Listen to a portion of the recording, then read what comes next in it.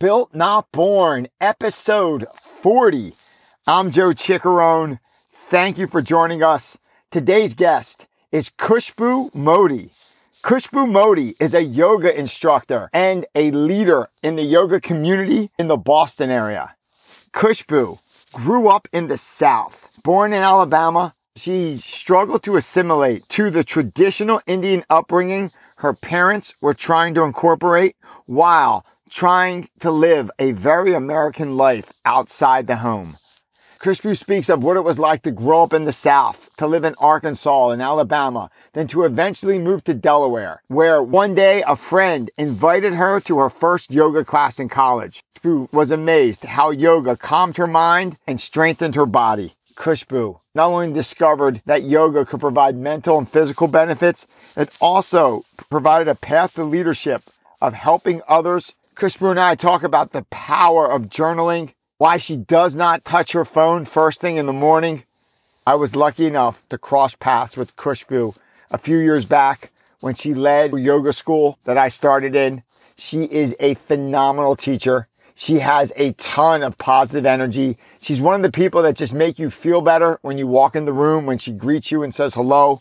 She has some great life lessons to share regarding yoga, leadership, and the mind-body experience. I hope you enjoy. So, thank you for listening. If you like what you hear, please hit the subscribe button. We have a bunch of cool interviews like this one to come.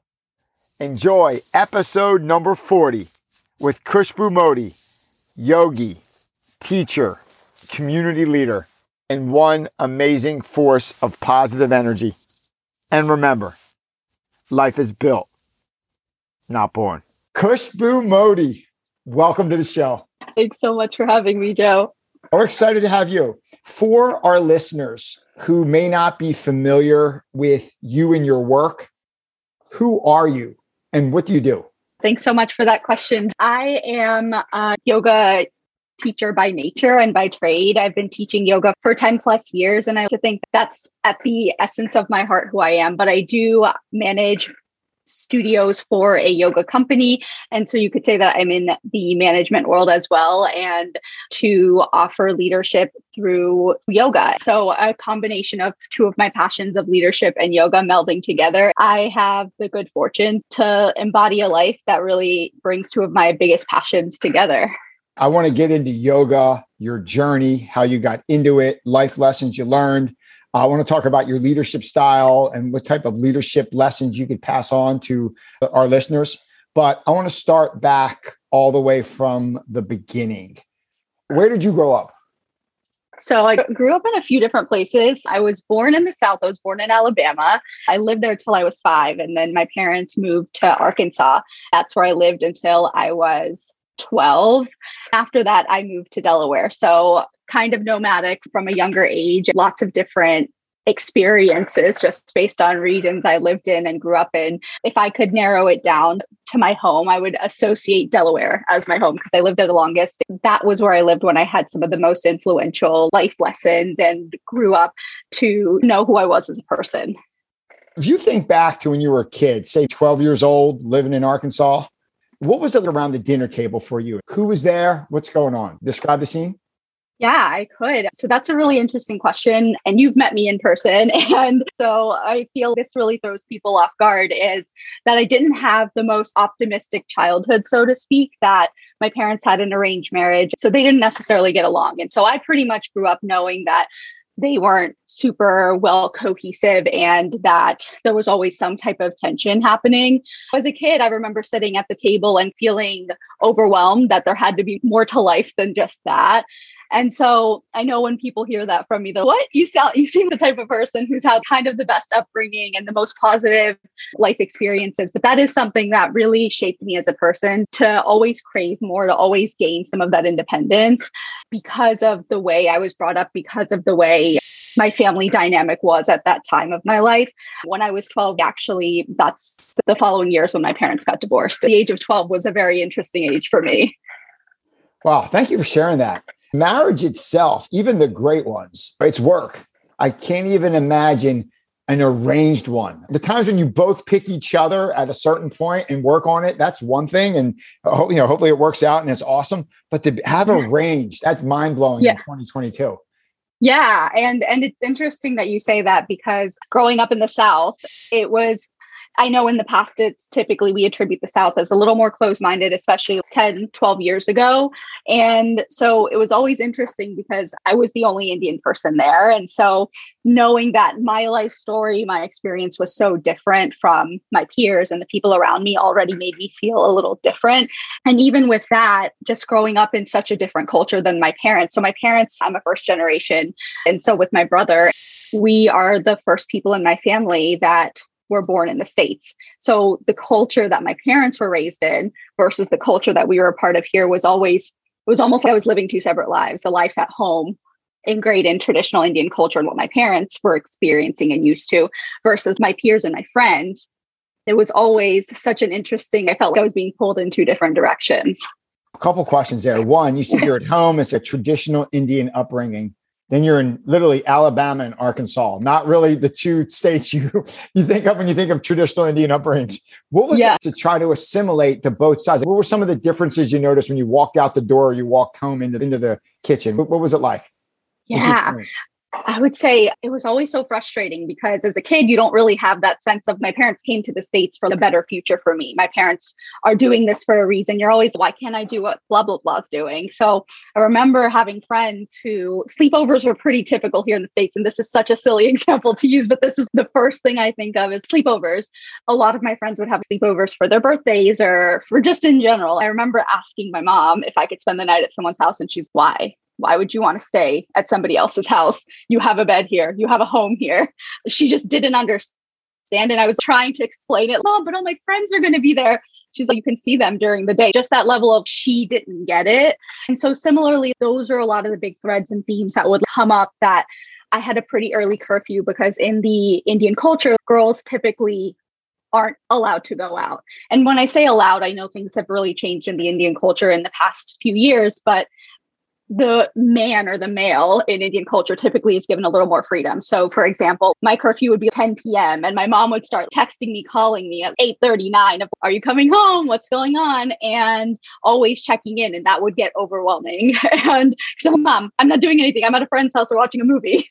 And my brother, if the script was different and he was out, if he was past curfew, she wouldn't even check in because she just assumed he was okay. So that was one of the biggest struggles that I had, that not only was I trying to explain my Indian culture to my friends who were American, who had a hard time saying, why can't you sleep over? Everybody else is. Or why can't you stay out late? Because we're all staying out late and it's pretty normal for this age. To my parents were, well, why do you need to stay out? So I always felt I was caught in between and I could never win because there were so many different things being asked of me and almost on opposing ends. That's got to be tough. So what made your family move? You were in Alabama, you were in Arkansas. What made the big move to Delaware? When did that? So my family moved to Alabama just because my dad had family there. And typically people feel a little more comfortable, especially moving into a whole different country where you don't even speak the language that well, to be around family. So we moved there initially. Then that family moved to Arkansas. So we moved alongside them. And actually, when we moved to Delaware, my mom's family lived in Delaware. So once my parents were thinking about getting a divorce, my mom decided that it would be better off if she was closer to her family as well. So that's actually what prompted the move to Delaware for us. You mentioned when you got to Delaware, there were some life lessons involved, and some of the biggest life lessons you ever learned were during that phase of your life. What was some of that? Yeah. Could you elaborate? Absolutely. And so when I said that, I more so mean from the sense of those were the pivotal years of my life. I even went to school. My undergrad was in Delaware at the University of Delaware. And so I spent a lot of my pivotal years of like figuring out who you are as a person in Delaware. But I'd say a lot of the lessons I learned while I was there, if I had to pick a few, would be really figuring out what I wanted apart from what the expectations of my family were. I don't mean that in the sense of my family was, you can only do one thing with your career. You can only do X, Y, Z. More so of what is it that I want for myself? If there were no strings attached to anybody else and other people's expectations, who am I as a person? And that was something big for me because I always felt I was trying to be the peacekeeper in my family and around me. What can I do to keep everyone happy? And so one of the biggest lessons that I learned was, and I'm still learning, is who am I and what would I do if I wasn't trying to please others? I found yoga in Delaware. So I grew up with a lot of anxiety just in my body, just experiencing it. And so when I went to college, one of my friends invited me to a yoga class, and that was my first exposure to yoga. And it was the first hour that I was given to really detach from everything else in my life. And so that's really what drove the passion for yoga. So I really consider that to be a lucky place for me. And last but not least, I would say that one of my bigger lessons is finding the path of yoga and leadership. It happened while I was in Delaware. So figuring out that I could be an effective leader, I could be a speaker, I could inspire people. If you talked to little high school me and you told me that I would be teaching classes of 50 to 100 people, that I'd be leading teacher trainings, being a facilitator of any type, I wouldn't have believed you. I would have just thought I was somebody on the back line, not at the front and center of attention, because I was definitely a shy kid. And so I really think that the experiences I had when I went to University of Delaware really, really helped create who I am today. What did you major in at the University of Delaware? I majored in psychology, and I had a minor in religious studies, and particularly Eastern religions. So Buddhism, Chinese Taoism, and especially Hinduism as well, which is what a lot of people attribute yoga as not necessarily a byproduct, but just has some influence over it. You mentioned earlier, before you got into yoga, your natural default personality is to please others and a high level of anxiety. Do you think that is nature or nurture? Do you think that something came from where you were raised or how you're naturally programmed? Yeah, I don't know. I've had that question for so much of my life, especially coming from a background in psychology and studying mental health and developmental psychology, is that there's so many factors. I don't know. I don't have a concrete answer. So my best gut reaction would be a combination of the two, because I do know to some degree we're predisposed to just the way the chemicals in our brain work. However, I do think a lot of our experiences have to do with that. And so I do think being a child of divorce and feeling I was always on the move, moving around with my family and didn't feel aligned or attached to a particular home in my younger developmental years has helped, or I guess helped me find a little bit more independence, but also given me that sense of what's next or where am I going to next, which is pretty apparent in the way I've moved around in my own adult life. So I would say a combination of the two. And I do think my anxiety developed more as I got older, and the existential questions of why are we here? What are we doing? What is my purpose? As I got older, that was definitely something that was on a forefront of my mind. That's primarily some of the reasons that yoga and religion felt so comforting to me, because they offer some answers to some of those questions. One thing I found with yoga, there is such a calming, not just a physically calming, but a mentally calming component. It's almost the feeling you have of just complete serenity and calmness. And the combination of that physical, mental, it's in that middle ground of where the physical and mental, where the two intersect, where they're both there. I don't know if this is necessarily typical for a lot of people. I think every person has their own different experience and timeline of when that happens. But for me, it honestly happened the first class, and that's what kept drawing me back.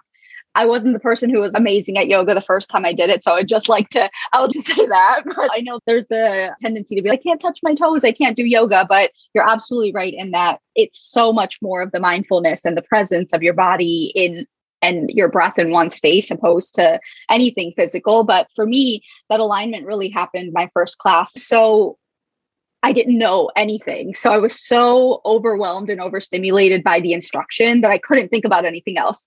They were do this and I'm like, what's happening? That connection with actively having to listen and pay a lot of attention really is what took me out of my head. And that was really the first time I'd experienced that sensation in a really long time. And so for some people, it could be the first class. And that feeling is what kept drawing me back of, that's 1 hour I have to not think about anything else. That's 1 hour I have where I physically can't be anywhere else, can't do anything else. So to be fully there. To be fully there. I find yoga is one of the few things. So my two favorite hobbies is yoga and Brazilian jiu-jitsu. And Mhm. you would think they're so opposite. One is this calm mindfulness, and the other is literally folding people's clothes with them in them. But they go together so perfectly. And they both give you something that it's so hard to get, and it's such a gift, that present moment focus. Yeah.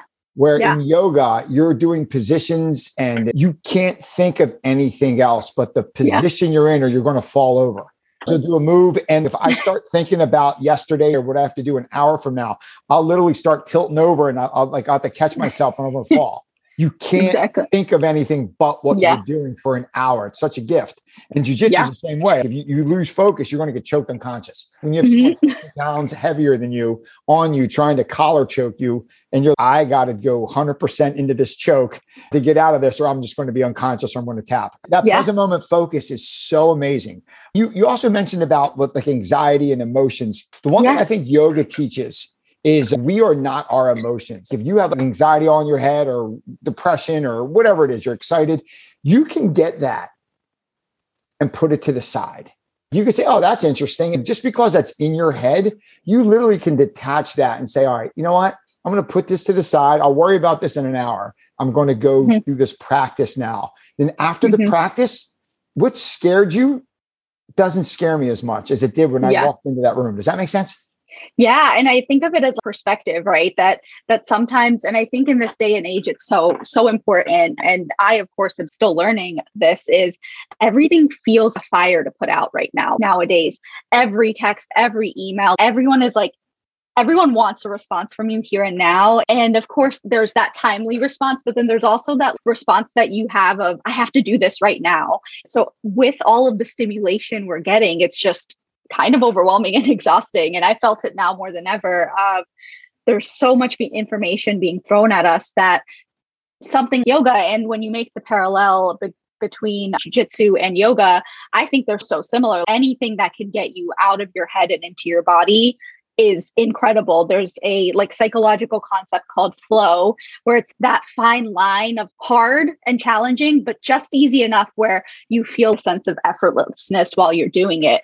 And so I think anyone who has the ability to find something that, regardless of what the actual exercise or what the actual practice is, really sets themselves up for gaining perspective of, if you don't respond right away, if you just create some space between the actual text or email coming through versus when you respond, you'll notice that you gain perspective.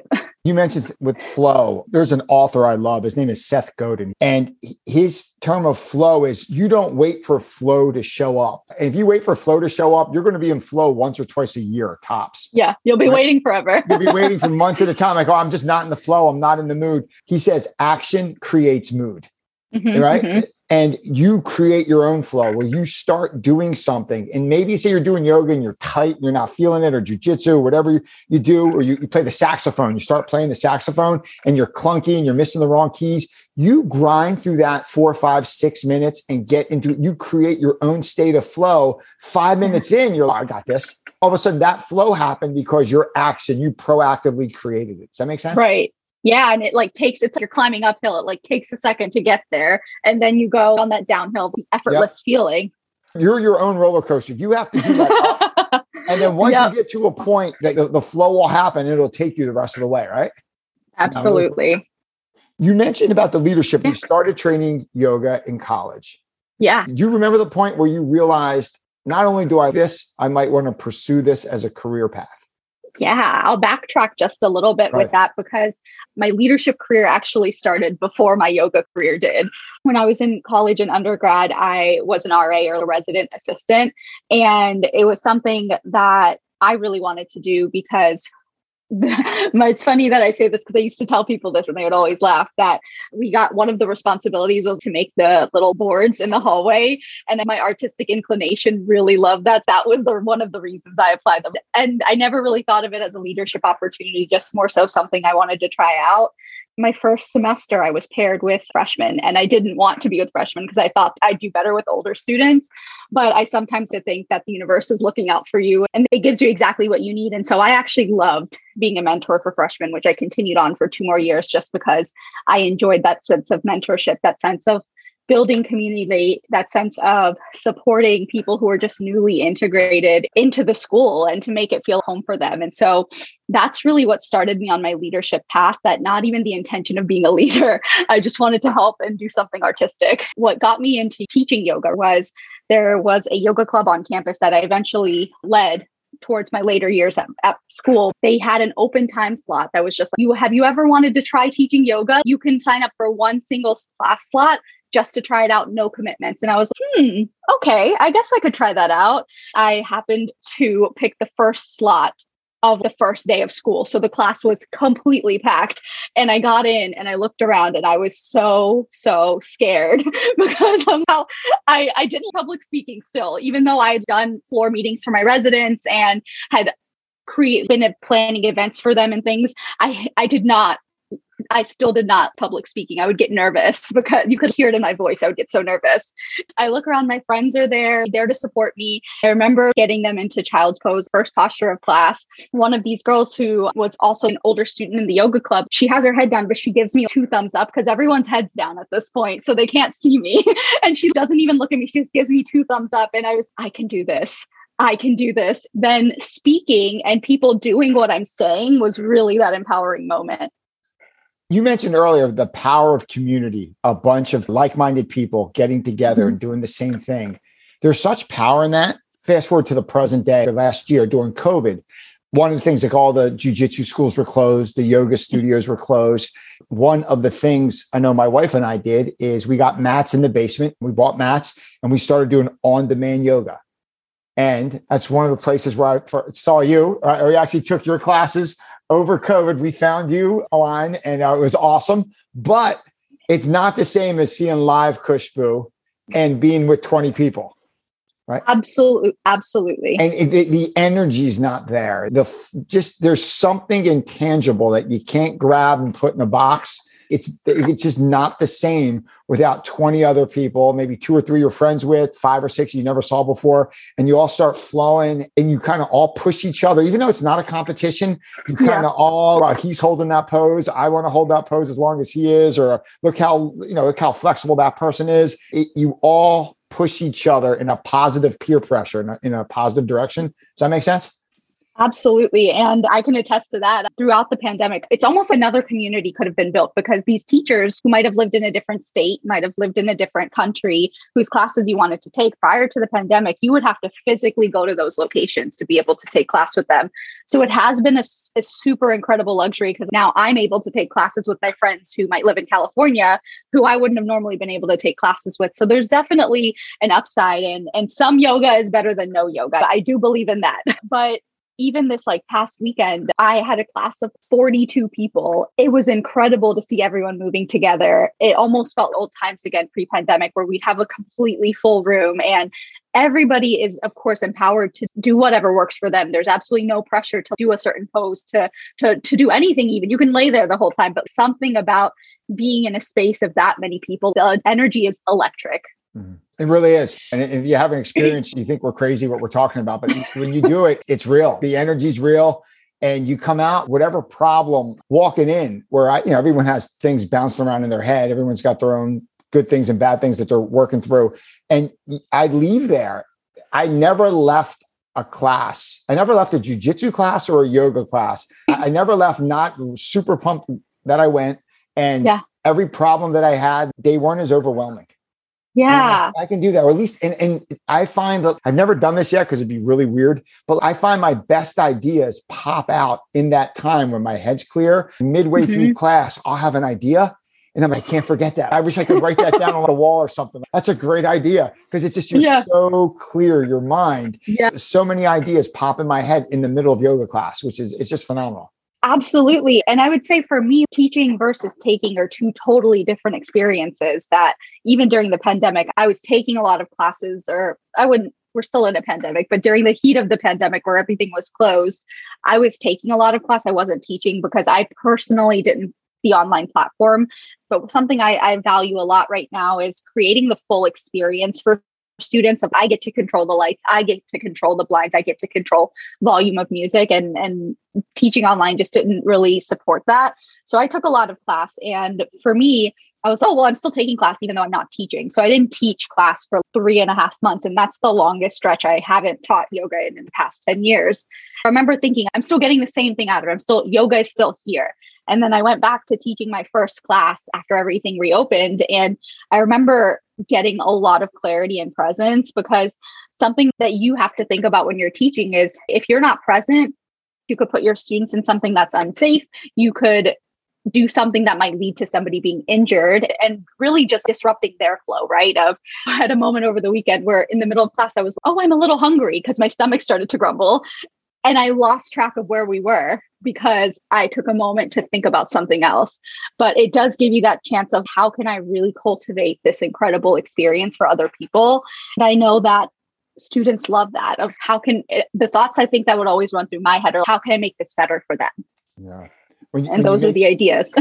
When you make it about others, it just works. And when you make it about yourself, that's when you get in trouble, especially when you're leading, because leadership's about serving others. Like, what other leadership things have you learned, like in your yoga path? I think my biggest thing, and this is truly because I've shuffled around and moved around and managed a few different studio locations, is the importance of community and trust. That is first and foremost my top priority. So even in every single studio location I've managed, I would love to think that I've offered my skills, but I think the biggest thing I've been able to offer is my support and my trust, of being able to gain trust and be a part of the community and integrate myself to say, hey, I'm doing this alongside you. For example, if there's something I'm asking of my teachers, I'm also doing it. For example, we clean the studio rooms post-class just because of the nature of the world we live in right now, to make sure everyone's safe. I'm doing it too. After I teach, I'm doing it too. And if I'm there at the studio while they're teaching, I'll do it for them after their class to be, hey, there's no difference between you and me. I am here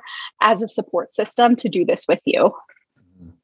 One thing I think you do really well that I've seen firsthand a few years back was at front desk with just a ton of positive energy, welcoming everyone by name when they walk into the studio. Yeah. Like, you'd have 30 people walk into your class, everyone's name you knew. And you went, even if you were talking to someone else, you stopped and said hello. You made people feel you're glad that you're here. They're excited I'm here. They're more excited than I am. You're like, it was hard getting here, but they're happy I'm here. Okay. Wow. Like, they noticed I'm here. You made people feel noticed. Even if you're the worst yoga person in the room and you're the 15th person to walk in, the energy was contagious, which is, I think that's what a leader does. A leader establishes the tone, first serves others, which we spoke about a few moments ago, but establishes the culture, and that's the energy.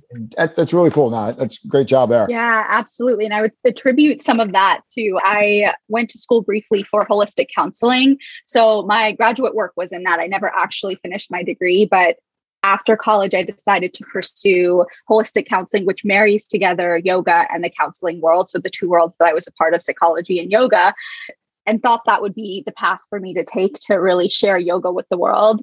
I finished about half of the program and I realized it wasn't for me, but a lot of the skills I learned in those classes are really, really helpful in what shapes my interaction with people. So one of the things we had talked about was the importance of making sure people feel seen, felt, and heard. We live in a world where not everyone feels that way. And I've, of course, had my own experiences of maybe feeling that way, maybe not feeling that way based on where I am.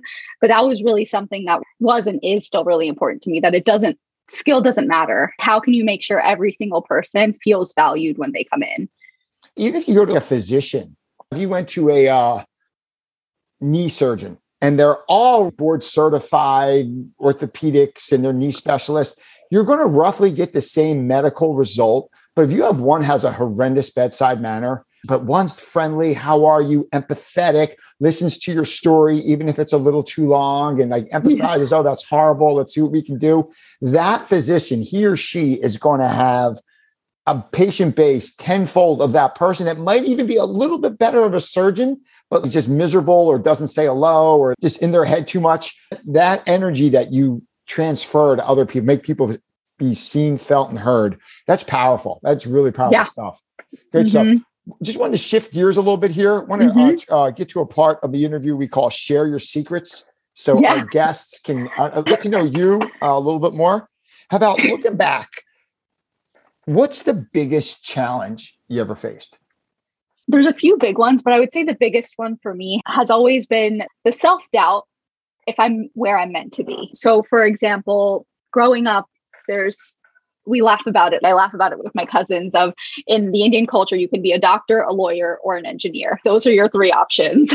And growing up, my mom actually had my birth chart read when I was younger, and it said I was going to be a doctor.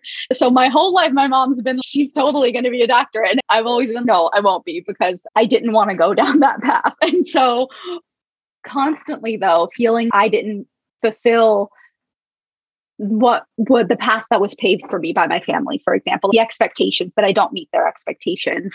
And a lot of that comes from that wanting to maintain the peace, wanting to be there for other people and make them happy.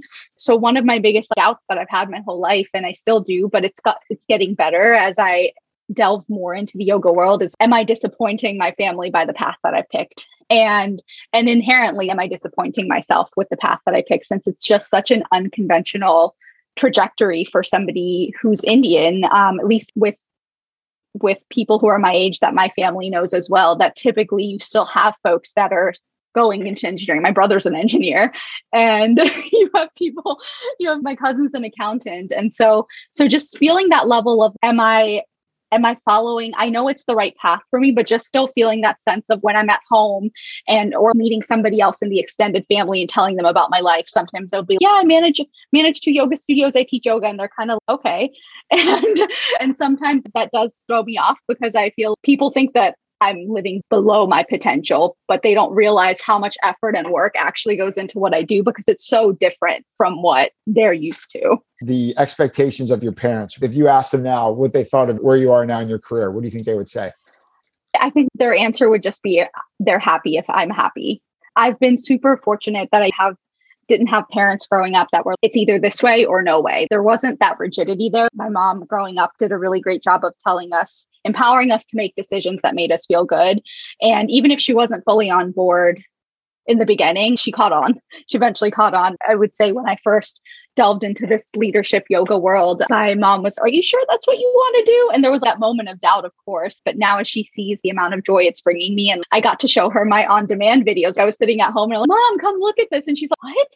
So things that make her proud of, wow, I can see her on screen. When I tell them what's happening in my world, they don't really understand, because they don't have any type of comparison. Mm-hmm. So it's always interesting, because they don't fully think they see the level of success. Sure. Because for them, it's just, oh, she manages yoga studios and teaches. Those online sessions that you have, they are excellent. They are A-level. They're as good as anything I've seen with yoga. Good stuff. How many examples do you have of someone who is a doctor, an accountant, some high-paying job, that are so miserable? If you read any of Brene Brown books, she mentions you could be a candle maker and be happy. You don't have to be a tax accountant, or you don't have to be an attorney, because she deals with them at 40 years old when they're making $700,000 a year and they're on their third marriage, and their kids don't talk to them anymore, just because they did something they hated, because they felt that they had to do a certain career path and not do what they love. Does that make sense? Absolutely does. And that was really what inspired me to say yes to this world, is that I didn't want to be that person, because so I feel I got insights as to seeing how other people live their life. And I didn't want to be unhappy as I got older. I wanted my work to feel it was my passion, and I want my work to feel, I still think that my work feels a lifestyle, that I'm living this yoga lifestyle and can really align with when I'm speaking to students, when I'm teaching class. It still brings me a lot of joy to teach classes. Even this past Saturday, I've taught so many classes. I've taught over 1,000 classes in the past few years even. And so even though that's the case, I was still excited when I taught on Saturday. Like when I taught class, I was still excited to teach. And I run into the people who are, how are you so happy? I probably work more than the average person does, but I really do enjoy what I do. Do you have a favorite failure? Is there a failure of yours that set you up most for future success? For me, one of my bigger failures that I can see as a blessing is leaving grad school. When I left grad school, I was the type of person who always followed through with what I said I was going to do. And so for me, getting accepted in graduate school and moving to attend was, I won't come back until it's done, even if it didn't bring me joy, even if I didn't see the value of it at the time, for myself at least, I had a really hard time making that decision. And it got to a point where I had to make a list for myself of, am I doing this because I want to, or am I just doing this because I don't want other people to think I can't do the things I say I'm going to do? It eventually came down to I was making the choice to stay because I didn't want it to look bad. That's when I realized that, you know what, because I had all the credentials to do yoga full time, I could still do what I really wanted to do. The intention was to use the counseling degree as a back safety net in case yoga full time didn't work out. And it just came to the realization where, why am I wasting all these years when I could do what I originally wanted to do, even without this degree, and I could expedite that process. How about when you need to clear your mind and recharge your body? What do you do? There's quite a few different things that I do, but I'm not going to say yoga because I feel that's an obvious one. But my favorite thing is anything that gets you into your body. So whether that's a walk, whether that is going on a drive with the windows down, that's been something I've been loving recently because we've had a few nice days here with a lot of sunshine. Really anything that gets you out of that mental cycle of anxiety of what's overwhelmed, basically. Of course, I love yoga, but anything really that will get me out of my head. Sometimes journaling. So really depending on the time of day, right? If it's nighttime, maybe it'll be a journal session. And I've been enjoying that actually for the past few years, journaling just simple thoughts and getting things out of my head and into paper or even onto my phone or my computer. It really helps break the cycle of continuing to think about things over and over again. There's such a power in journaling. I think if you talked to me 10 years ago and do you have a journal? I would think journal was diary, a teenage girl. There's no chance I would ever do that in my life.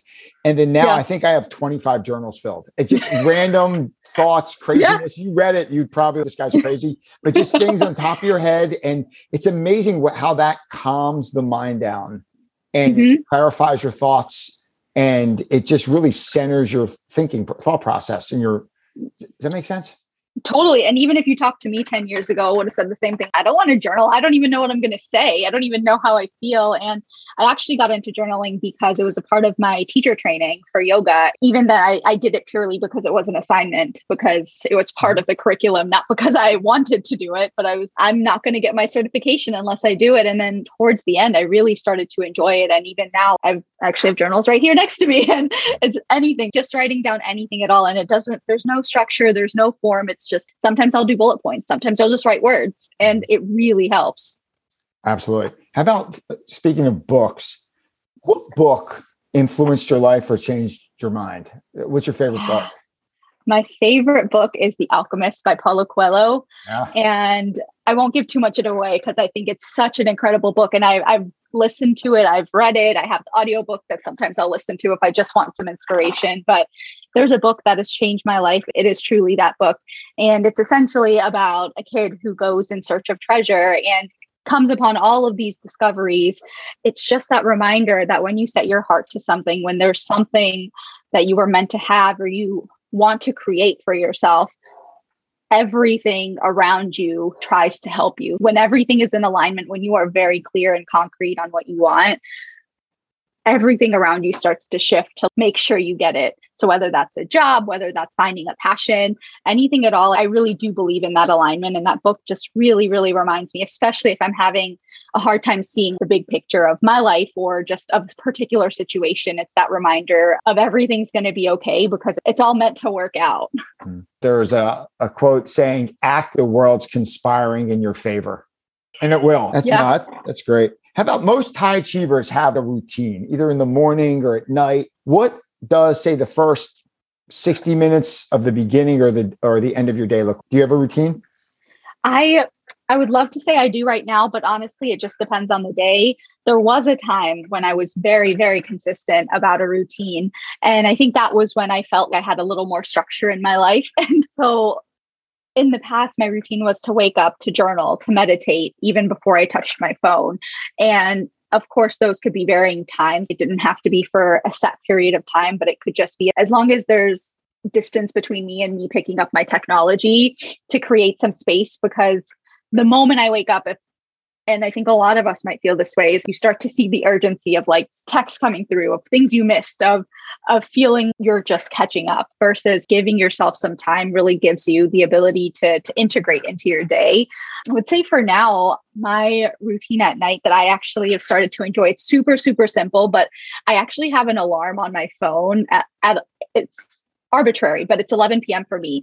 That's a vibrate alarm that's, hey, it's time to get ready for bed. Because sometimes you get so caught up in watching TV, you get so caught up doing whatever it is that you forget what time it is. And next thing you know, you're, oh, it's way past where I intended to go to sleep. And so that's actually been one of my favorite things, to have just a gentle alarm reminder of, hey, it's time for bed. And that doesn't mean I have to go to bed in that moment and drop everything, but it's, hey, here's some awareness on this hour is here, and you can start getting ready for bed. Sometimes that may mean like reading a chapter in a book. Sometimes that might mean listening to some music before I go to sleep. So really anything that helps me distance myself from technology, but also provides me with a little bit of structure and consistency. That's almost like guardrails. It's just a guardrail. You bounce up against it. Oh, it's 11 o'clock. So you don't watch like 3 more episodes of the Netflix show. Maybe it's time to go to bed now. And that makes the next day so much more, I want to say productive, but at least you're in charge of your time. Time's not in charge of you at that moment. Exactly. How about, we mentioned COVID a couple of times during this episode, all the different impacts it has. From your perspective, what's the biggest lesson you took from the shutdown, COVID, the last 2 years? Yeah. Professionally, you just start to realize how fragile the wellness fitness world can be, and seeing that, of course, there's been so many blessings of so many people taking their business online and creating their own businesses separate from maybe companies they worked for. But I would say for me, beyond that, from a personal standpoint, I realized that I needed to create boundaries. Pre-pandemic, I was always attached to my phone, always responding to everything. Everything was a fire that needed to be put out right away. And I was living by myself. I didn't have anything else to do. So I was fine with it back then. But the slowdown of the pandemic really made me realize that this isn't a sustainable use for my energy. So now, coming out on the other side, I've started to create a little more, you mentioned like guardrails, bumpers of, okay, is this something that needs to be addressed right now, or can it wait? And so that's made all the difference for me. I'm still able to respond to people who need me, but just not at that sense of urgent response of, you texted me 30 seconds ago and you need to hear from me right now. And I think that's what creates that boundary for, and expectations for other people in my life of, you're not going to get a response right away, and that's okay. Because we live in a world where we're so attached to technology that it almost feels weird when somebody doesn't respond to you right away. So true. No, thanks for sharing that. As you look out into 2022, what's the most exciting project you're working on now? Oh, the most exciting project I'm working on right now is, I really want to evolve my teaching. I feel I've gotten to a point where I feel very comfortable, whether that's through workshops, whether that's through me just sitting down and crafting more plans, more concrete plans of my classes. But something that was on the back burner last year, just because of the huge amount of administrative things we had to do with reopening businesses and reopening studios, teaching really sat on the back burner for me. So I really want to bring that back to the forefront of my life, because it is something I really enjoy. Wrapping up here, what advice would you have for that student or potential student? They've been thinking about trying yoga out, never really jumped into it. What advice would you have, or either for someone who just started or someone who's thinking about doing it? I would say that it's beyond the physical, that I know that a lot of people come in thinking that they'll land a pose, they'll get more flexible, which those are really great benefits, but just to notice what it does to your mind, how it really helps you stay present. That's the driving factor of what brings you. I feel like I get asked this question all the time of, I've never done yoga and don't want to go into a studio because I don't want to feel the odd one out because I don't know what's happening. My biggest recommendation is, there is so much amazing video content on YouTube for yoga. There's so many quick little lessons that you could do, so that way you feel you're coming into your first in-person class with some prior knowledge. And that's something I've recommended to folks all the time if they reach out to me and say, hey, I want to come to your class, but I really don't think I'm ready for that yet. So here's some videos, watch some of them, even if you don't actually follow them along or do them, but really to get a sense of what to expect. And I find that sometimes when you know what to expect, you feel a little more comfortable rejoin, or not even rejoining, but just simply coming to try a class out. Here's a question that sometimes works, sometimes doesn't. If you could spend a day with any historical figure, alive or dead, who would it be? So I don't even know if this would be possible. So yoga is the kind of text that supports yoga. It's called the Yoga Sutras, and they're attributed to an author called Patanjali. It's very unclear because the text is so old that if it was written by one person, if it was written by multiple people. So as you read the text itself, it's something we study when we learn how to teach yoga, and just the philosophy of yoga is they're just quick one sentence aphorisms, and they're very, very dense. They're like, people have written massive books on this one line and the interpretation of what it means, and somebody's ripped off of that. And then there's so many texts, but the actual book can be printed on one page because it's so small, but it's telling you what the intention of yoga is and how you can live a yogic lifestyle. Back in the time when it was written, people weren't necessarily attributing themselves as the author. So they might have devoted it to a teacher. They might have devoted it to a spiritual head or anyone. So very unclear if whether Patanjali, who the text is attributed to, was a teacher or just somebody that the book was devoted to, or if it was a group of people who came together to write it. So I'd want to meet whoever the creator of the Yoga Sutras were. Oh, that'd be pretty cool. We started speaking about you, your family in Alabama and Arkansas around 12 years old. If you could go back and talk to all the people sitting around that dinner table in Arkansas at 12 years old, what would you want to tell them? I want to say, watch me as I thrive. Wow. Because I feel back then, or even growing up, I didn't see the potential in myself. And throughout the years in leadership, throughout the years in yoga, it's really given me the confidence to know that I have the opportunity, I have the possibility to do great things. And that's not something I believed back then. Here, watch me as I thrive. That's great. Last question. And sometimes this question works and sometimes it doesn't. Khushbu, if you had to get a quote or a saying tattooed on your body, what would that quote or motto say? So I have two, and it's actually, one of them is the quote that you said, when you want something, the entire universe conspires to make sure you get it or to achieve it. It's from The Alchemist. So you've probably seen it somewhere, but I feel that quote is really long to get tattooed somewhere. It's a back tattoo. That's on the back. Exactly. Exactly. What does that say? So for that, I think my interpretation of that quote is really to follow your heart. And I have an iteration of that tattooed on me. It's the word Meiraki. It's on my arm, and I believe it's Greek. I got it a while ago, but the translation of the word is do all things with love. That just is, it's on my arm. So whenever I look down, I'm reminded, it's intentionally there to remind me to make sure that love is at the forefront of everything that I'm doing. Love and compassion, even in those moments where sometimes I don't necessarily have that alignment with what I'm doing. Hey, how can you lovingly do this? It might be a conversation that I'm not excited to have. It might be a task I'm not excited to do, but it's how can you embody or how can you infuse love into this so that it matters? Wow, that is great. Follow your heart and do all things with love. And you may be the first guest of the 40 to actually have the motto already tattooed on your body. That is fantastic. Well, Khushbu Modi, I thank you for joining us. Thank you for all your help a few years back when our paths crossed briefly to get me into yoga. My first class, I went in and I left and I wasn't enthused. Like, I'm probably not going to join. Then I came back and my second class was yours, and I left and I signed up and I'm done. This is where I want to be. So I appreciate you. Oh, so honored that I could be a small part of your journey. Awesome. If people are looking for you or trying to find you online, where can they find you? Yeah, so I am on social media. Well, on Instagram, I'm Killakush, KILLAKHUSH. And I haven't been super active on there recently, but I do plan to be because I feel I'm finally getting to a point in my life where I have stuff I want to share. That's awesome. So Killakush on Instagram. Khushbu, yep. Thank you so much. It's awesome to catch up. I appreciate you joining us. Thank you so much, Joe. Have the best day.